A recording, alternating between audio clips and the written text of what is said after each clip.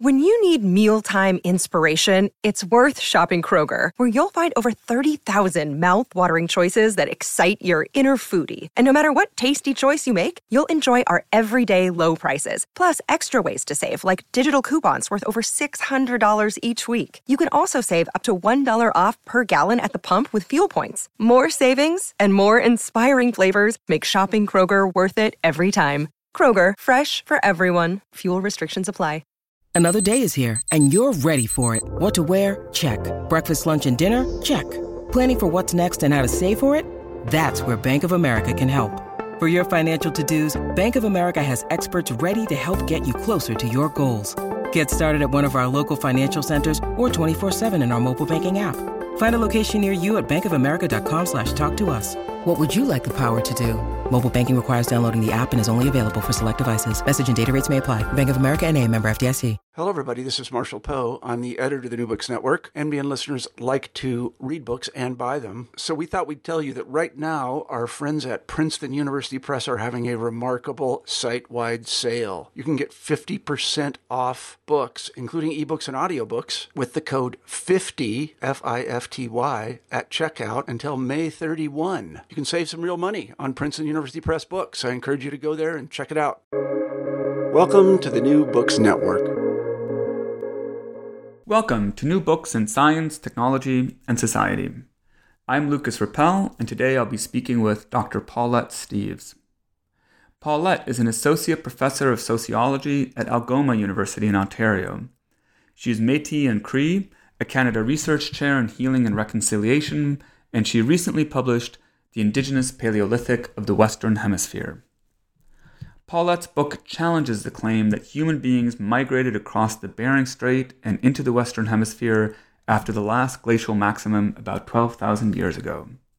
This notion, which remains widespread among practicing archaeologists, dehumanizes the Western Hemisphere and threatens the temporal sovereignty of Indigenous people by erasing their deep roots in the Americas. As Paulette writes in the conclusion to her book, quote, "Indigenous people have been here since time immemorial. They have always known this, and it is discussed in many First Peoples oral traditions." Insisting that, quote, "Indigenous people have an inalienable right to tell their history and their stories in their own voice," she provides a deeply researched challenge to the colonial legacy of American paleoarchaeology. Paulette incorporates a remarkably wide variety of evidence to substantiate her claims. This includes a detailed survey of dozens upon dozens of Pleistocene sites that contain archaeological evidence of a rich indigenous history in North and South America that is much more than 12,000 years old. She also covers evidence from linguistics, population genetics, and paleobiogeography. What makes this book especially compelling, though, is that Paulette also weaves oral histories and other ways of knowing the past into her account. This allows her to rehumanize ancient landscapes, people and places, and decolonize deep time by bringing the present concerns of Indigenous people into direct relationality with the deep past. Finally, this book makes a compelling case that archaeology and other scientific discourses about what is often dismissed as prehistory must be understood within the context of settler colonialism. Just as geology contributed to the dispossession of indigenous communities by documenting the location and abundance of valuable mineral resources for imperial extraction from their ancestral homelands, so too did the insistence that indigenous people only arrived in those places relatively recently help sever their deep roots in lands that they know to have occupied since time immemorial. I quote, "To accept that indigenous people have been in the Western Hemisphere over 60,000 years and possibly prior to 100,000 years ago is to put them on an equal footing with areas of the so-called Old World," she writes. The, quote, "ongoing denial of human antiquity in the Western Hemisphere is not due to a lack of archaeological evidence," she contends. Rather, it is, quote, "based on the colonial history of American anthropology and archaeology, which continues to assert power and control over indigenous heritage, material remains, history, and humanity." The Indigenous Paleolithic is an incredibly powerful and provocative book. It's also a moving account of what Dr. Paulette Steeves calls her research ceremony. I found it enormously challenging and thought-provoking, and I absolutely cannot recommend it highly enough. Thank you so much, Paulette, for joining me to talk about your recent book, The Indigenous Paleolithic of the Western Hemisphere. Thank you for inviting me. I wanted to start by just asking you a little bit about your own background. So who you are, where you come from, and then how you found yourself as researching this project. Well, I'm Cree Métis. My grandparents were all dispossessed of their lands. They signed what's called scrip payments in Manitoba and lost all their lands there. And so I don't have what I call a home community, but I have a lot of relations. And I grew up in British Columbia. And in 1988, I was leaving British Columbia. I was a young, just newly divorced single parent with 3 kids, a truck and 26 cents. And I went to speak to Leonard Sampson. He's a Salish elder from Lillooet that knew my family really well, just to get his counsel. And he told me, he said, the elders and I have watched you grow up, and we understand you have a job to do that's going to be really hard. And he said, what you're going through now is difficult, but it's a lesson to learn how to deal with really hard things, because we know that in the future you're going to do something really good for all Indian people. He said, not just us, all Indian people everywhere. He said, that's going to be even harder than this. Well, at the time, I couldn't imagine what could be harder than going through a divorce and 3 kids and, no education. I had a great education at the time. But I never forgot his words. And I left Lillooet and, I traveled with my kids and we moved around, and I ended up moving to Fayetteville, Arkansas. I think it was in 1994, because my oldest son had a lot of health issues, and that was a place that was supposed to be really good for him to live. And I began my undergrad, and I always remembered those words that Leonard Sampson told me. And then in 2015, when I earned my PhD, when I received my PhD, his words were just like in a billboard in my mind. Oh, this is what they meant. I just have to rewrite all the history of the Americas and reclaim Indigenous links to the land. So that's, it was a long journey between leaving Lillooet in 1988 and getting my PhD in 2015, but I learned to listen. So listening to, the thoughts in your mind, your dreams, your elders, the spirits, the land. This is something that Indigenous people have always done. When you grow up in a non-Indigenous community, you're taught that if you do that, you're crazy. So I had to relearn how to listen. And over the years, my listening skills got better and better and better. And I never doubted that Creator had this path laid out for me. And I just had to go as fast as I could to keep up to everything they'd given me to do. And now here I am. I'm a tenured associate professor and a Canada Research Chair with the funding to continue my research. And I know that Creator has opened a lot of these doors for me, and I continue to follow the path that I was given to do this work. Yeah, thank you. It's an amazing story. Do you want to maybe tell us a little bit more about what you mean when you talk about reclaiming the history of the Western Hemisphere for Indigenous people? Right. So Western or settler archaeologists for a long time argued that we've only been here maybe 12,000 years. Actually, Alex Hryliczko was the first physical archaeologist, anthropologist at the Smithsonian, and he argued till the day that he died that Indians had only been here 3,000 years. And that was wasn't even based on a big body of data. That was more or less conjecture based on one site he had studied and looking around at the Americas. But Jesse Figgins in the 1920s, of course, heard about these large bison bones over in New Mexico. And he went over there and excavated and found a Clovis point right in the rib of a bison that had been extinct over 10,000 years. So after a few years of arguing with Alex Hryliczko and others, it was finally accepted that we'd been here at least 10,000 years. And, in the last 20, 30 years, that's crept up to maybe like 14 or 15,000 years. And now archaeologists are coming up with scenarios of how we couldn't have been here before. And that we stayed put in northern Siberia, or the eastern side of the land bridge, for thousands of years before we came over. But when I really started looking at the data, I emailed Steve Holland at the Denver Museum as a graduate student. I asked him, do you know of any sites that are older than 10,000 years? Because I had no clue at that time, if there were very many. And he sent me a list of 10 sites, and he said, don't tell anyone what you're studying. They're just going to call you crazy. And I'm like, okay.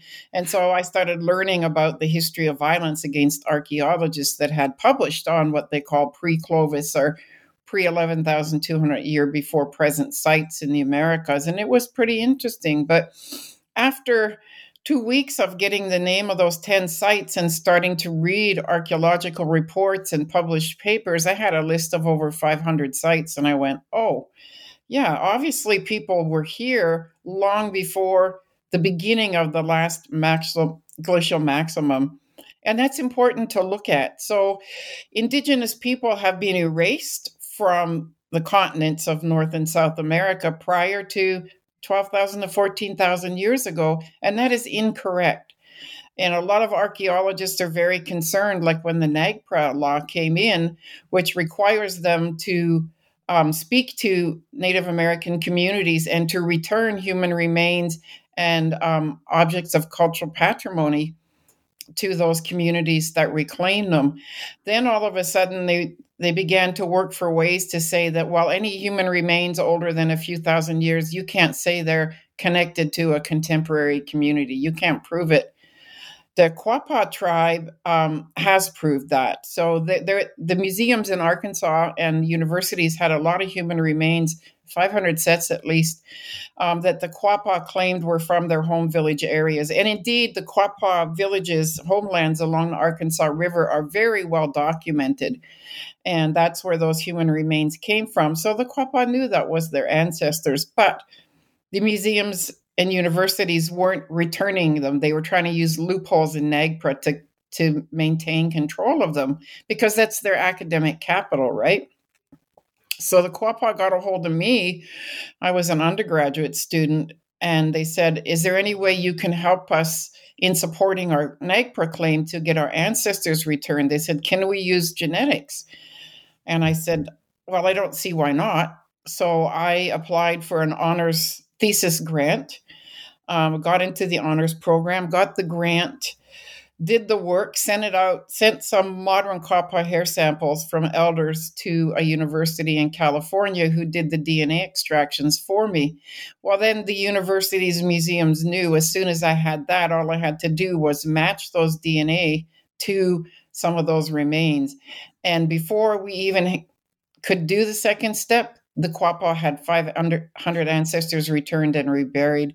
So that really taught me that there's a lot of ways we can use modern science and archaeology to do the work we need to do to support our communities.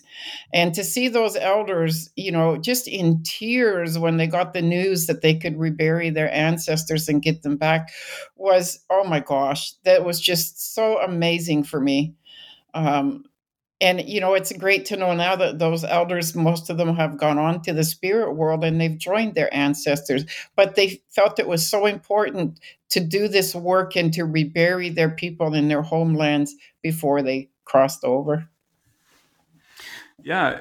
I mean, we often think of science as a tool of colonial domination, but what you're showing here is that it can be its opposite as well, that there's a kind of liberatory potential to scientific knowledge in some cases.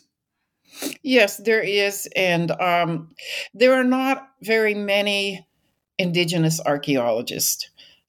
Indigenous First Nations, Native American, Métis, Inuit people are coming into science and into academia now in big ways, which is just so wonderful. When I began as an undergraduate student at the University of Arkansas, I didn't know another Indigenous student, Native American student. I never had a single Native American professor.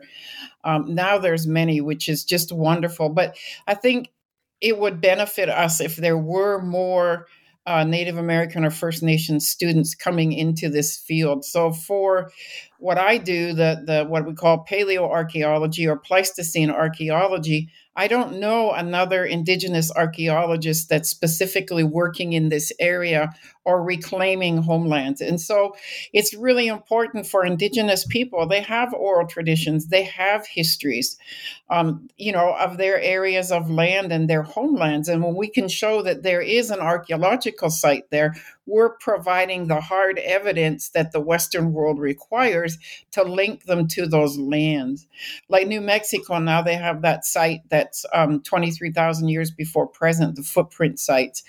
That's a great site. It's not the oldest site in the Americas, but there were footprints there. There were humans there. Where were their communities? Where were they living? We need to start getting out there and looking for those sites and linking them to the contemporary people of that area. Yeah, thank you. I wanted to read a quote from the introduction. I think it's from the introduction to your book that really caught my attention. You write that, let me find it here. You write that Indigenous discourses are paramount to rehumanizing ancient and contemporary landscape. Rewriting the Indigenous past creates space from which to decolonize the public consciousness of the present. So I found that really arresting quotation. I wanted to ask if you could talk a little bit about how you bring Indigenous knowledge traditions into dialogue with modern scientific research, paleoarchaeology, paleogenetics, and other kinds of scientific research, how you weave them together to create a new narrative about the Indigenous Pleistocene. Right. Well, there's a number of ways of doing that. So I look for examples of oral traditions that maybe include discussions of extinct species. So now we know that these species have been extinct since the Pleistocene.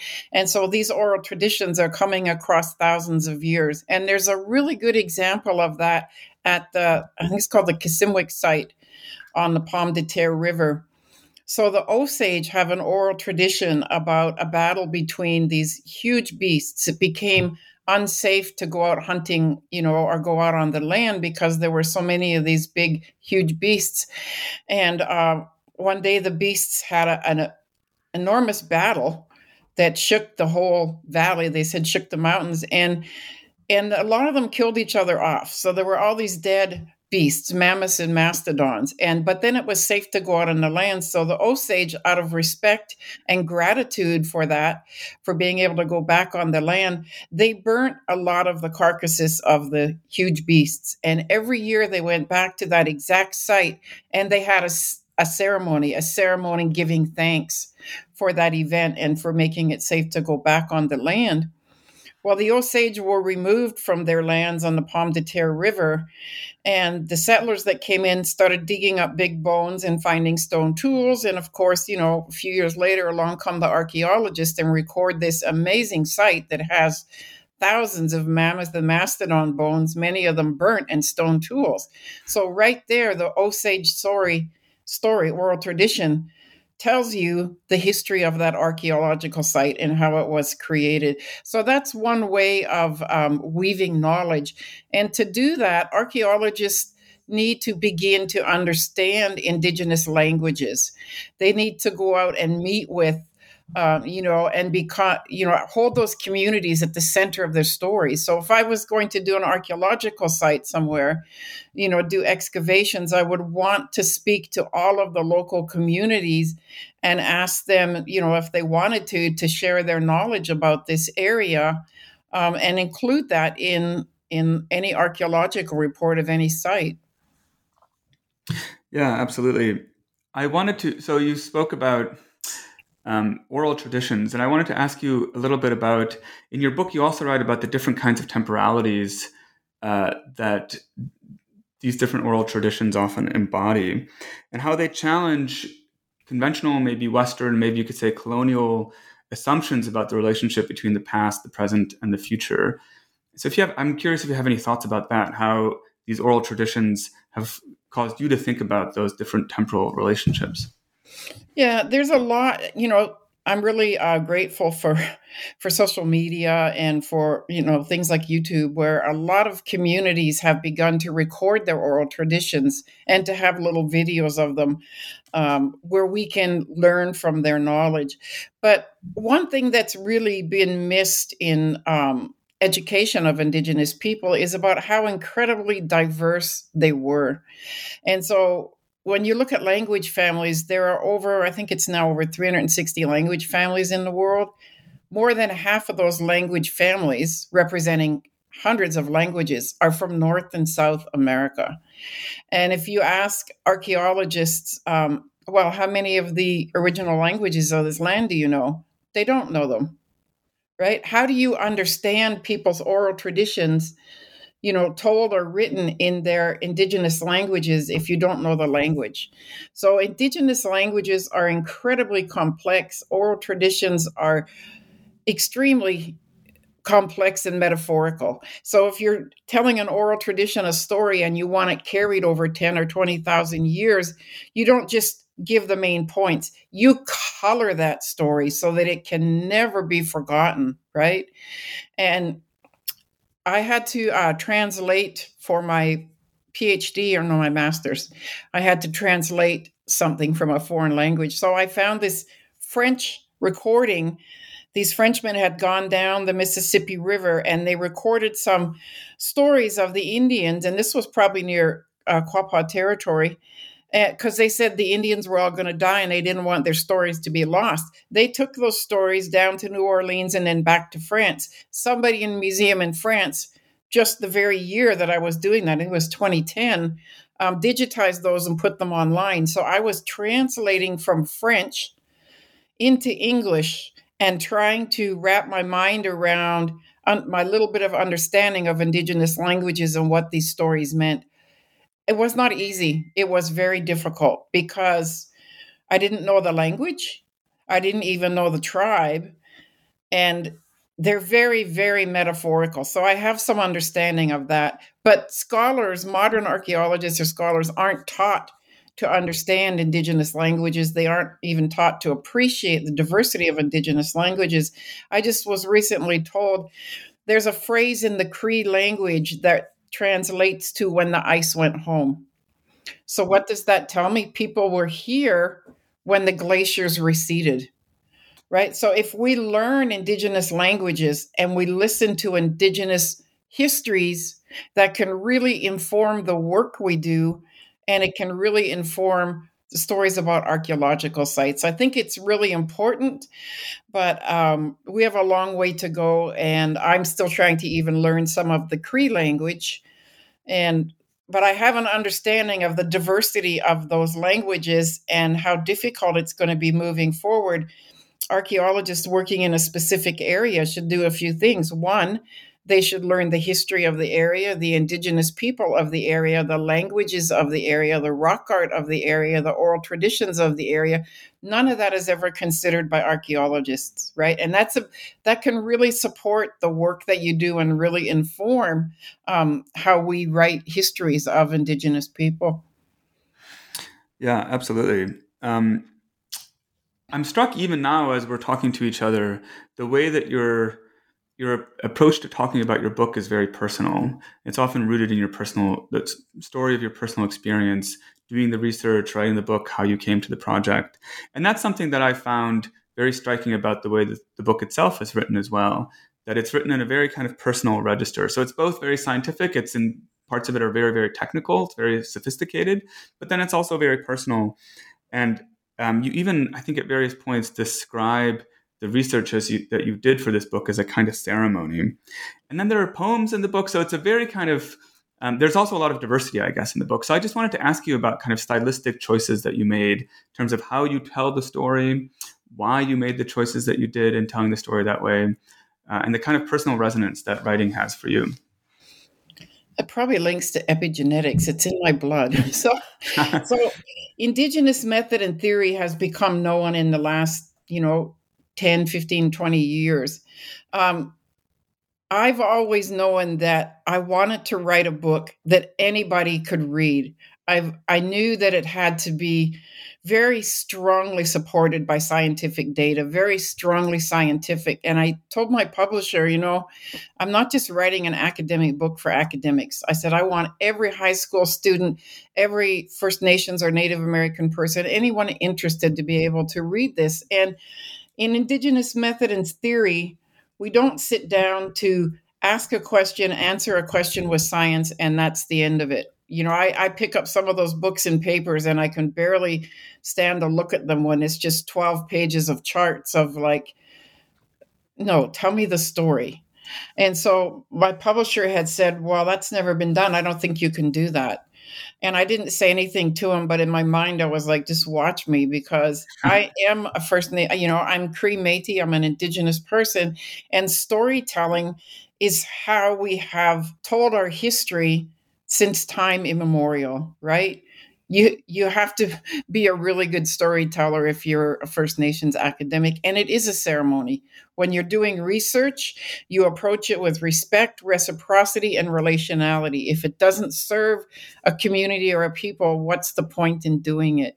And so I learned early on how this could really support so many First Nations and Native American communities. And I've kind of written poetry since I was very young. I think I had my first poem published when I was like 10 years old. And it was just a natural thing for me to end on a lighter note. So one thing, if you get to know, Native American and First Nations people, we have a sense of humor.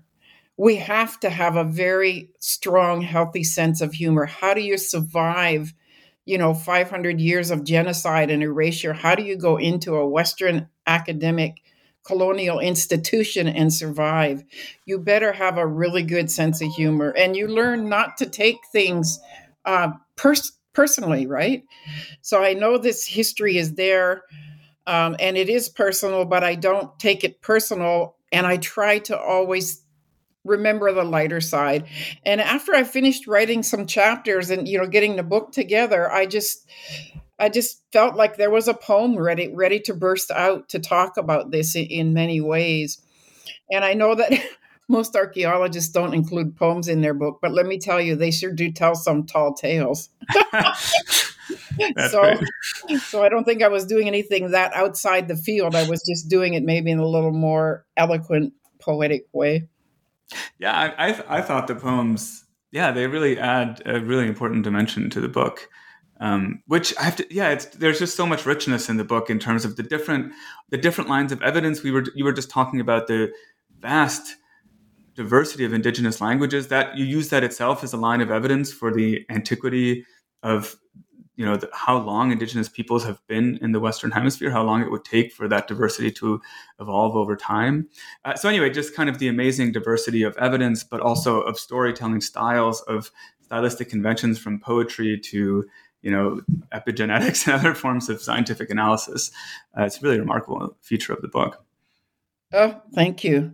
Yeah, and I've heard back from a lot of people, and I'm really happy that, archaeologists, of course, can read this book, but that everyday people and communities can read this book and understand it. And really, I've gotten a lot of amazing emails and thanks from people for doing this work.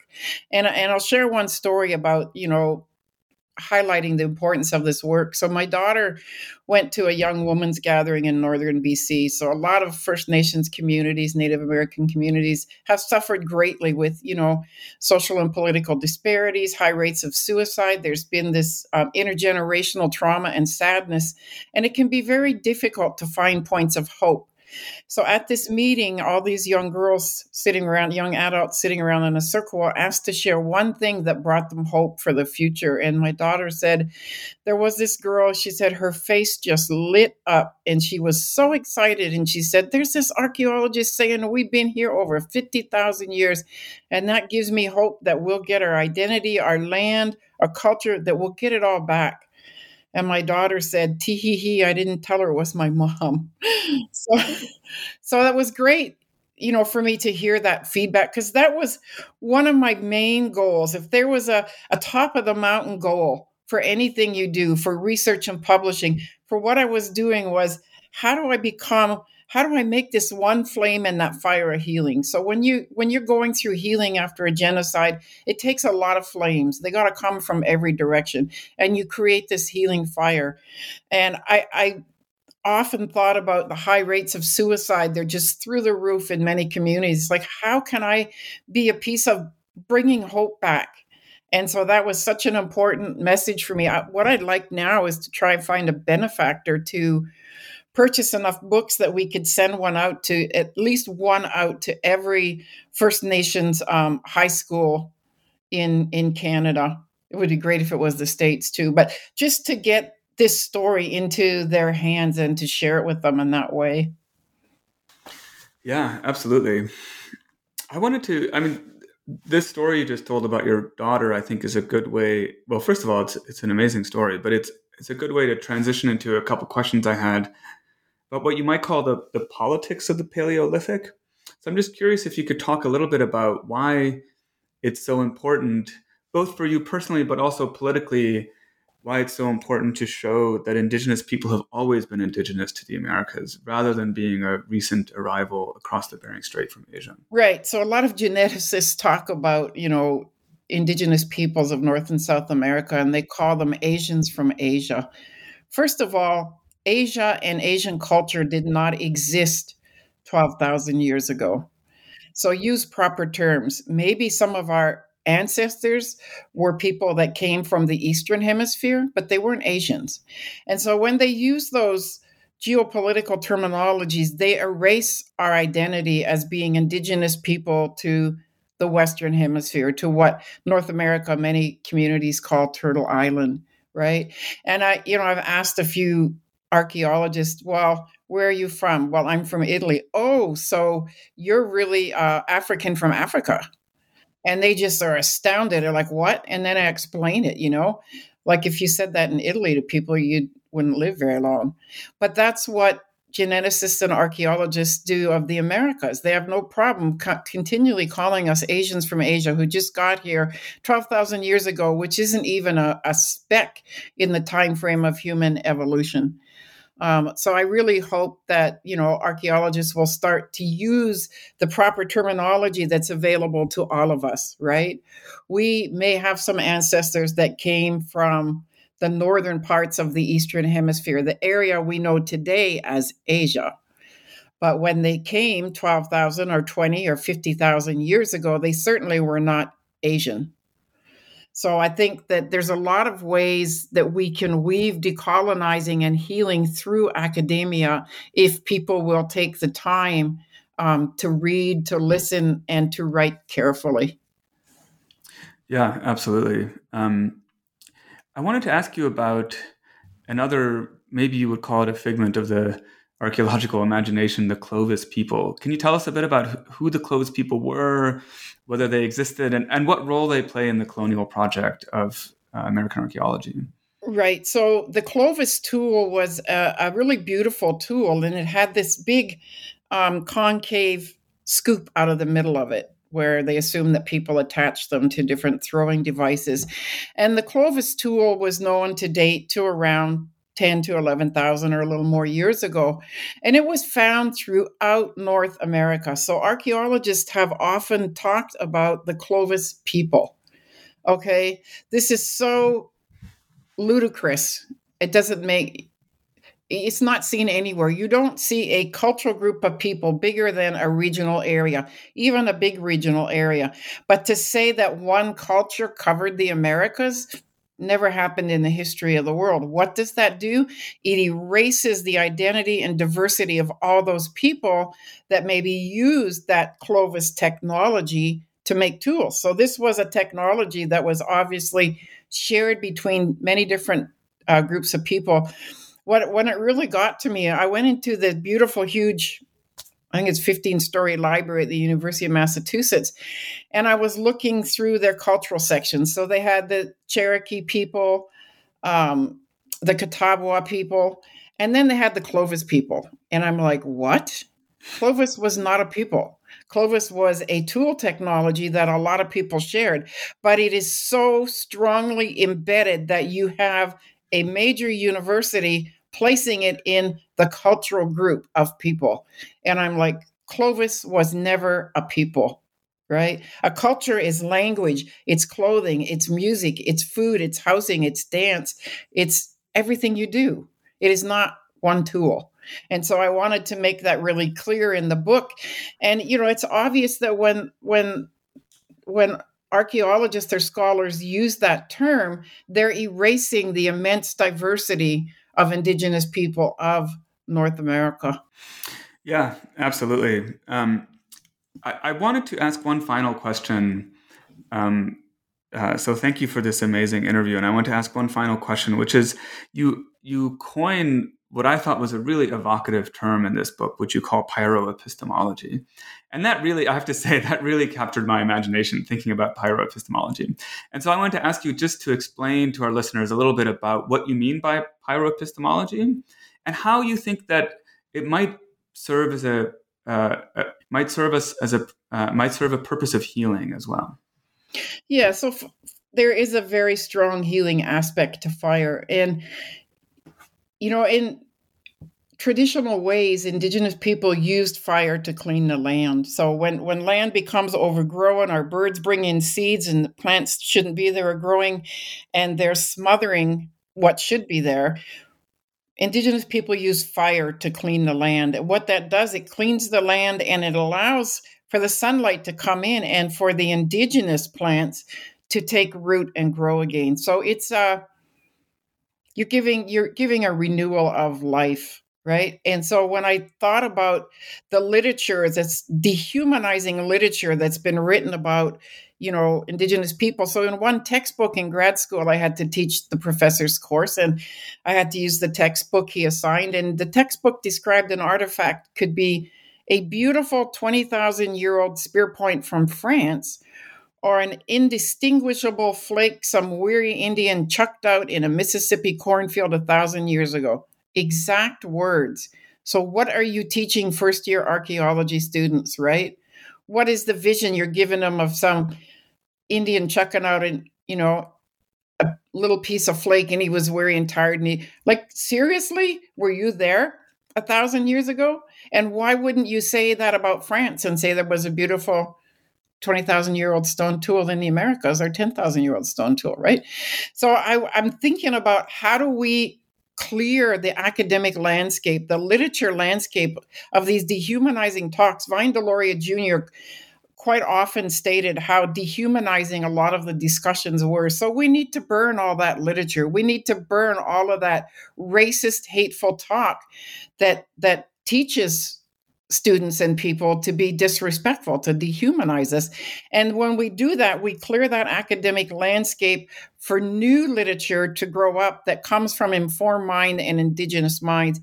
And does this make a difference? Yes. So I did a little bit of research with one of my big classes when I taught at the University of Massachusetts at Amherst. I think there were 320 students. One of the parts of the final exam, I asked them, what did you know before this class about Indigenous people? What do you know now? And did that change your view of Indigenous people? And the majority, yes, it did. So when people become more informed, we inform racism, we inform discrimination, and we make the world a better place. So I know that pyroepistemology is a term that I hope many people will come to understand as a need to cleanse the academic landscape of dehumanizing discussions of Indigenous people and to fill that landscape with truth and stories from Indigenous people. Well, your book is certainly an important contribution in that direction. So I wanted to thank you so much, Paulette, for having written the book, sharing your knowledge with us, and for having talked to me about your book.